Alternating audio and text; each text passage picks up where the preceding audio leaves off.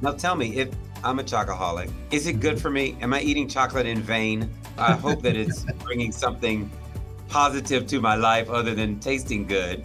Yeah, is chocolate good for you at all? So chocolate, chocolate can make you feel better. You know, chocolate puts a smile on everyone's face. So it does have a little cholesterol in it, but it's really not that much. It might be the same as a shot of espresso, but you'd have to eat quite a bit of chocolate to get any type of an effect from the caffeine that's in chocolate. So that's a caffeine. There's some cholesterol in chocolate. Again, you'd have to eat quite a bit before it does any damage. As far as chocolate being bad for you, the higher the chocolate, the less sugar that's in it.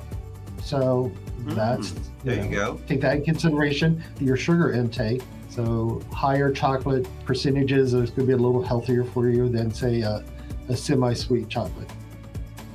Welcome to At Your Service.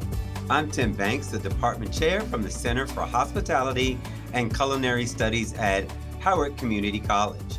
And At Your Service is all about industry news, what's happening in the culinary field, the hospitality field, and of course, the baking and pastry field. We're going to take time to dedicate some time to talk about some of the things that you may want to know about that are happening in the food industry, food trends, just what's going on, and a general update on what's happening in our community. So today's episode is all about chocolate. So if you're a pastry buff and you like baking, we're going to talk to one of our instructors about chocolate and just what it is. What about it is so fascinating? If you're fresh off the heels of Valentine's Day, you might have a few pieces left over. So we're going to get into it and have a conversation with Chef David Milburn. Chef David. Hi, Tim. How you doing? I'm doing well. How are you? Doing great. Thanks for having me. Good. So you want to tell us a little bit about yourself first?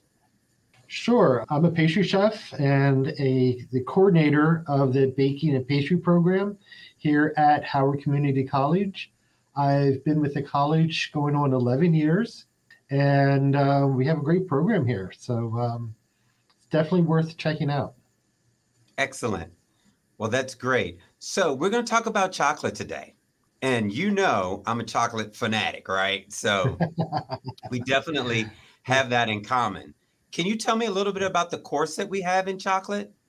Sure. So right now we're teaching a course. It's called Candies, Confections, and Showpieces. And in that class, we're going to learn everything there is about chocolate.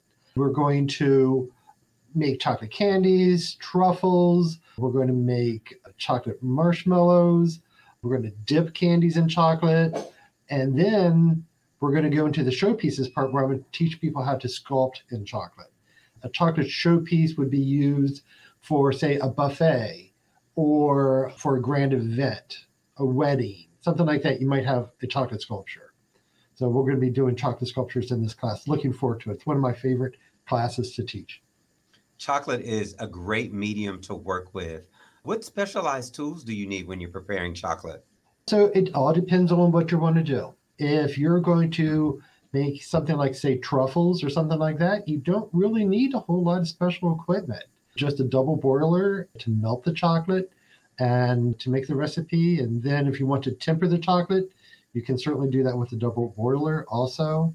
Maybe a dipping fork to dip the chocolates. But for something like a truffle, you don't really need special equipment. Now, once you start getting into showpieces, then you're going to need some specialty molds, things like that. Maybe a chocolate tempering machine would be handy. So it depends. If you're just getting started, you really don't need a whole lot. But if you're going on the professional line, you're going to need some additional tools, definitely.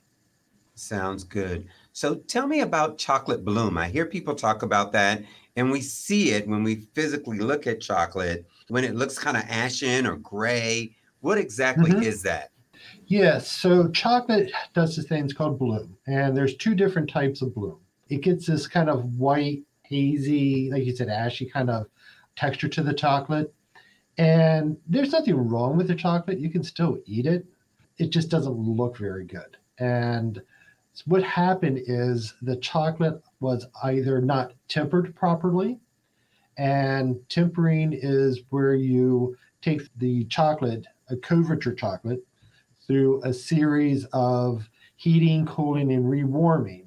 And it's very specific on its temperatures when you're tempering the chocolate. And so if it's not tempered properly, it could bloom over time. Also, if you put chocolate in the refrigerator that has been tempered, the moisture in the refrigerator could also cause it to bloom. So we have two different types of bloom. We have the bloom that's caused by not tempering properly, and that's where the oils have come to the surface that's in chocolate. Or if it's in the refrigerator with moisture, that is where the sugar has come to the surface and bloomed. So there's two different types of bloom. If it's chocolate that hasn't been used, you can melt it and reuse it. It'll be fine. So if you mentioned tempering chocolate. So Mm-hmm. in the tempering process and looking for the right temperature, what's the sweet spot? What am I looking for if I'm going to melt some chocolate and I want to temper it? And what Mm-hmm. is the goal of tempering all about? Okay, so tempering chocolate. So tempering chocolate is where we're going to take it through this sort of, I'm talking about a little roller coaster ride of temperatures. And first of all, we start out with what is called couverture chocolate. Couverture chocolate is chocolate that has its cocoa butter still in it. If it doesn't have the original cocoa butter in it, that cocoa butter has been removed and replaced with an inferior oil, say like palm oil or something like that, you're not really going to be able to temper it properly. And that tempering is, when it's done correctly, is going to give chocolate a snap. When you break it, it's going to have a glossy finish to it. It's not going to melt in your hand as fast. It's going to have a much more pleasant texture in your mouth as it's melting. So tempering chocolate, like I said, we're going to go on a roller coaster. So we're going to take it up for chocolate that is, say, a dark chocolate. We might take it to around 110 degrees, and then we Mm. melt it back down to around 87 degrees, and then we're going to rewarm it to around 89 degrees that we can work with it. By melting the chocolate, what we're doing is we're melting 6 different types of fat that is in chocolate. And all 6 different types of fat melt at different temperatures. So we have to melt all of those fats. And as we're melting it and rewarming it and cooling it, we're agitating, we're stirring the whole time. And what this is going to, the effect that stirring it is going to have, it's going to cause crystals to start to form. And it's those crystals that start to form and start to multiply. That's what's going to give us that snap. That snap when you break a candy bar, or that snap when you break it in your mouth, when you bite down into it. So if it's not tempered properly, it's just not going to have that snap. It's going to melt in your hand faster, and it's going to most likely bloom. So you want to melt it to around Wow. 110 degrees, depending if it's milk chocolate. If it's milk chocolate, that's a little lower. Even white chocolate's even lower. So it varies in degree temperature depending on what type of chocolate we're using. So great. So Oh, that's a definitely. great point to bring up because I really Hmm. like chocolate, dark chocolate. My dad and I, we can eat it like, in the 90% of chocolateness, I guess you would say. What do those varying degrees of chocolate mean when we hear semi-sweet or bittersweet versus milk chocolate or dark chocolate? What does that mean to the novice? Like, I don't know anything about chocolate and I'm shopping for it. Why am I picking different ones? Right, right. So when it comes to like bittersweet or semi-sweet, bittersweet would be something around 70% cocoa in it, a cacao, or 60% might be a semi-sweet. But those numbers are just sort of like a vague guide to go by because it really depends on the manufacturer. So I would definitely go by that number. So the 60 or 70% refers to 60 to 70% of that chocolate is cacao. And so the higher the number, the bitter it's going to be. If you were to get something that, say, is 100% cacao, it'd probably be too bitter for you to even to eat because there's no Hmm. sugar in it. That would be like a baker's chocolate might have something like that, 100%. That's also called Okay. chocolate liqueur. Chocolate liqueur. Mhm. Okay, so it's another term for Mhm. me to remember. Chocolate liqueur. So really, Yeah. what's the difference between white chocolate and I hear Okay. people say they either love white chocolate or they don't. I think I fall in the Right. middle with white chocolate. Right. Right. So white chocolate, some people say technically is not chocolate because it does not have Mm. any of the cacao in it. White chocolate is going to have cocoa butter in it, and it's going to have some milk solids, some vanilla, something like that, some flavoring in it, but it does not have that the cocoa solids in it. So that's why it looks white. If you're in a grocery store, you're probably going to have a hard time finding something that says white chocolate. If you're in the grocery aisle, it's probably going to say like white morsels or something like that, because technically it's not chocolate because it doesn't have the cocoa solids in it. Now, with white chocolate, I can still temper it if it's a couverture chocolate, meaning it has its original cocoa butter in it. I can Hmm. still temper it. I can still make candies with it. I can still flavor it. I can do some wonderful things with white chocolate. But yeah, that's mainly the difference between regular chocolate and white chocolate is the cocoa solids. Wow, that's awesome to know. I'm learning. So I've seen this before with my mother making chocolate frosting, and it turned Hmm. into a lump of just like a rock. I Hmm. don't know what she did, but I'm sure she wasn't using Couverture chocolate. She was probably using Right. chocolate chips or something she got out of the grocery store, but it Uh-huh. just didn't perform the way she wanted to. And it really got hard and seized up. What makes that happen? Yeah. And how can we prevent Oh, that? Is there something that we can okay, do to so undo that? sure. So chocolate is an oil-based product, and oil and water do not mix. So Mm. if you're melting the chocolate over a double boiler, you have to be very careful not to get any water or even steam into the chocolate. That will cause the chocolate to want to seize up, which means it gets to the point where you can't even stir it. And no matter Mhm. how much heat you add to it, it's just not going to melt properly. You might be able to stir in some vegetable oil. That might loosen it up. You could stir it in vigorously and then from there set it aside, see if you can melt it again later. But yeah, you want to try to avoid water getting in there at all costs because there's a good possibility you won't be able to use it like you wanted to. Like if I was going to make, say, a candy or something like that, I couldn't use chocolate that's been seized. Now, with that being said, it's still usable. I could possibly chop it up and put it in chocolate chip cookies. I could put it into a liquid that, like, say, for chocolate ice cream, I could do that. I could melt it in with the cream. That's not a problem. But as far as getting it to melt for a candy, it's very likely you're going to be able to get it to melt again. So definitely avoid steam, avoid water getting into that chocolate. So I'm going to definitely need a plan. If my chocolate seasons up, I'm going to have to make some ice cream or some cookies or something else. Yeah. So that's good to know that we Yeah. can save it and not Hmm. totally throw all our money out the window by Right. replacing it so it does have a second life. Well, Right. that's Right. great to know. Now tell me, if I'm a chocoholic, is it good Hmm. for me? Am I eating chocolate in vain? I hope that it's bringing something positive to my life other than tasting good. Yeah, is chocolate good for you at all? So chocolate, chocolate can make you feel better. You know, chocolate puts a smile on everyone's face. So it does have a little cholesterol in it, but it's really not that much. It might be the same as a shot of espresso, but you'd have to eat quite a bit of chocolate to get any type of an effect from the caffeine that's in chocolate. Mm. So that's a caffeine. There's some cholesterol in chocolate. Again, you'd have to eat quite a bit before it does any damage. As far as chocolate being bad for you, the higher the chocolate, the less sugar that's in it. So Mm, that's, there you go. take that in consideration, your sugar intake. So higher chocolate percentages is going to be a little healthier for you than, say, a semi-sweet chocolate. Right. So less calorie intake. Good. Right. Excellent. So now that I'm going to go buy all this chocolate and get to work in the Mhm. kitchen and have some fun with Mhm. it, how should I store it? What's the best way to keep this chocolate, my investment, intact? Right, right. So chocolate can be very finicky. Like we already said, it doesn't like moisture. So once your package is open, make sure that package is sealed extremely well, that no moisture is going to get in there.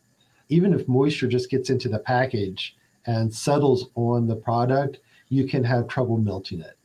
That could cause you problems. Mm, So make sure it's sealed, no moisture gets to it. Keep it in a dark place, dark, cool place. I would not suggest storing it in the refrigerator. If you have a room that's around 65 degrees, that's ideal. Okay. Keep it on lower shelves. Higher shelves, it's going to be hotter in the room. Make sure you don't store it near your oven or anything like that. That can cause the chocolate to not last as long, really.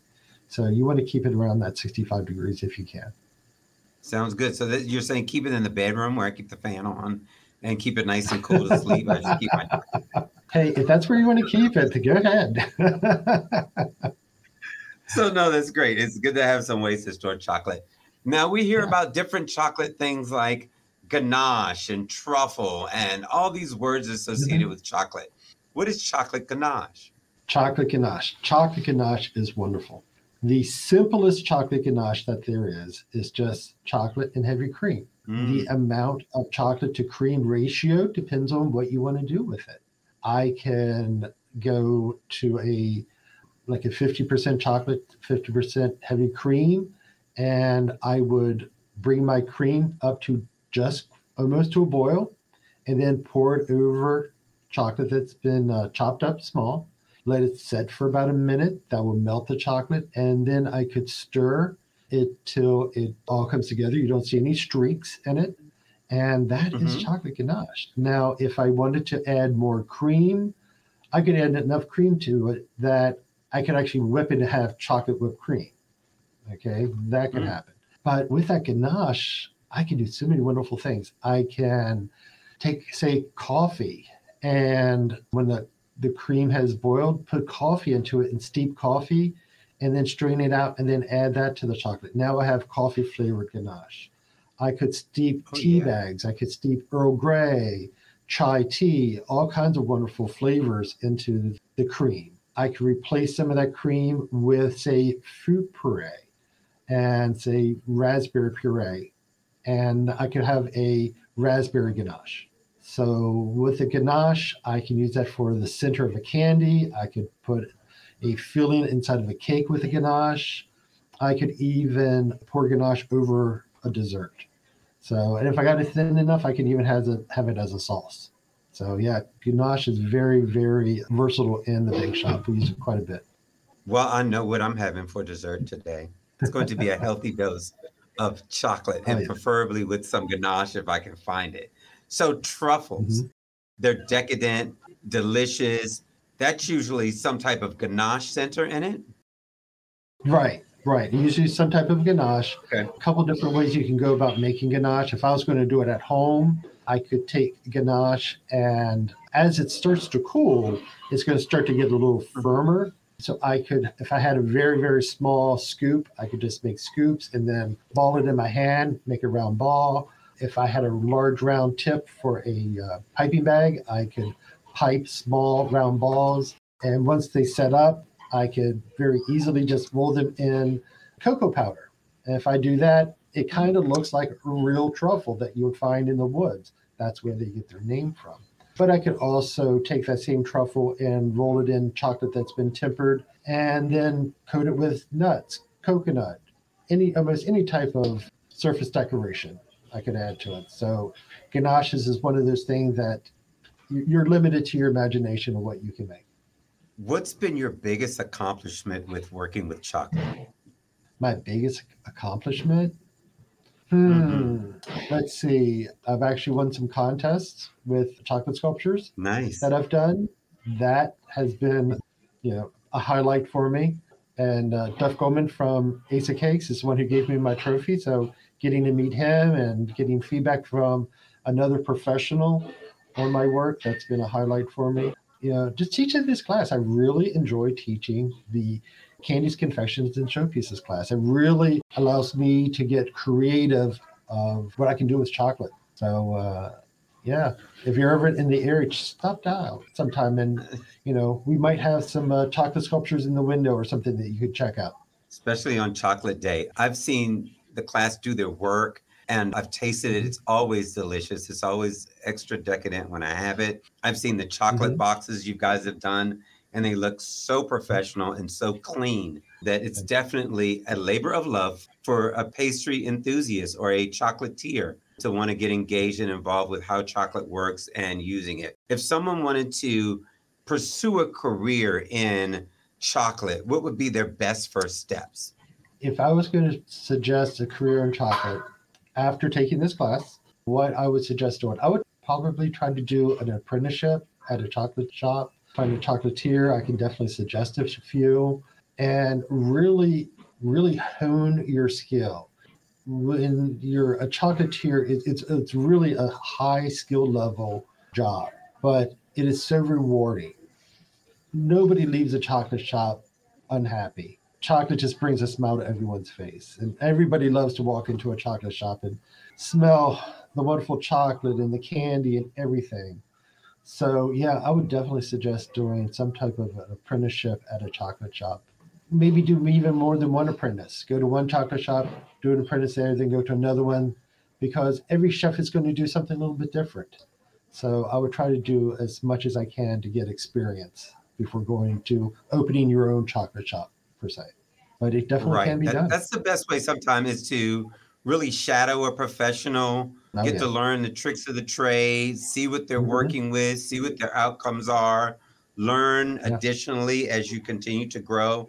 That school is great. Mhm. It's really a stepping stone for a career move, and it should be leading you into a career where you're continuing to learn. I learn things Mhm. every day. I've been a chef for many years now, and I still continue to improve my knowledge base by learning from other chefs. And it's just great to be around them and see what's going on in their kitchens.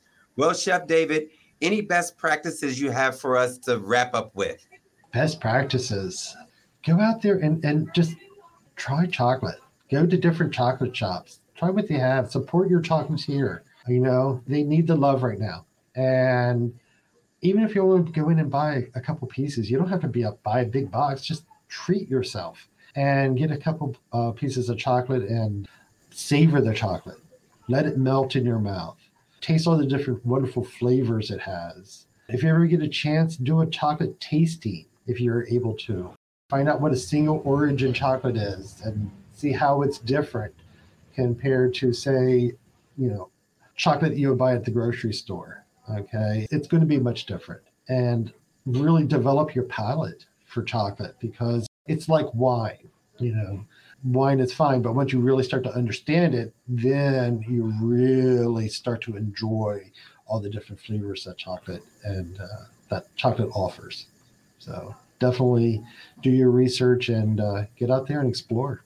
That sounds like a great activity. Could you imagine a Friday night, get a couple friends together, everybody brings some different chocolate and just sit around and taste it? Amazing. Ah, And it pairs mhm, with yeah. things, right? So you can pair chocolate with so many different things, whether it's fruit or Oh yeah. bread or cake or even savory, right? I've had a chocolate rubbed ribeye with cocoa Mhm, nibs and coffee grinds and all kinds of stuff on yeah. it that just blew the flavor out of the water. I was so surprised with how good chocolate can taste in a savory dish as well, and not Oh just yeah. as a sweet, but in Oh other yeah. dishes as well. So I think this has been a Yeah. great conversation. I have a wonderful time visiting with you, Chef David, and I appreciate you coming on to At Your Service, where we're going to do this again and we'll meet Okay. and talk to some other special guests that are going to come in and share their knowledge about culinary and hospitality and what we're doing here in the Center for Hospitality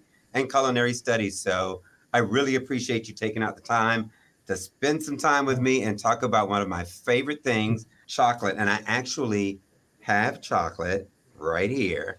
Yeah. It's a milk chocolate. I'm going to indulge in this because I can't talk about it without wanting to eat in it. So I'm going to definitely take a taste of the chocolate and savor the moment with a cup of coffee and just unwind for the rest of the afternoon while I'm working. So Yeah. be sure to join us again for At Your Service. This has been a great time. Again, thank you, Chef Milburn. I Well, appreciate you thank taking you. the time to spend with us. Okay, thanks a lot. Have a great day. Bye bye. Thanks, everyone, for joining us today. I'm Chef Tim Banks. Welcome to At Your Service. Hey, guys, I want to say thank you for joining us for our time today. At your service. It's been great talking with Chef Milburn about chocolate. We've learned some new words, some new vocabulary, and some new methods. So, talking about tempering chocolate, understanding that temperature zone that you need to be in, about snap and the glossy sheen that you want to look for when you're preparing chocolate, the fascinating flavors you can add to chocolate ganache, tea, coffee, fruit like raspberries or peaches or apricots. All those are great enhancements to chocolate. So, thank you all for joining us at your service. And our next episode, we'll be exploring some more food and hospitality news to bring to you right from the Center for Hospitality and Culinary Studies. Connect with us. We are Dragon Digital Radio.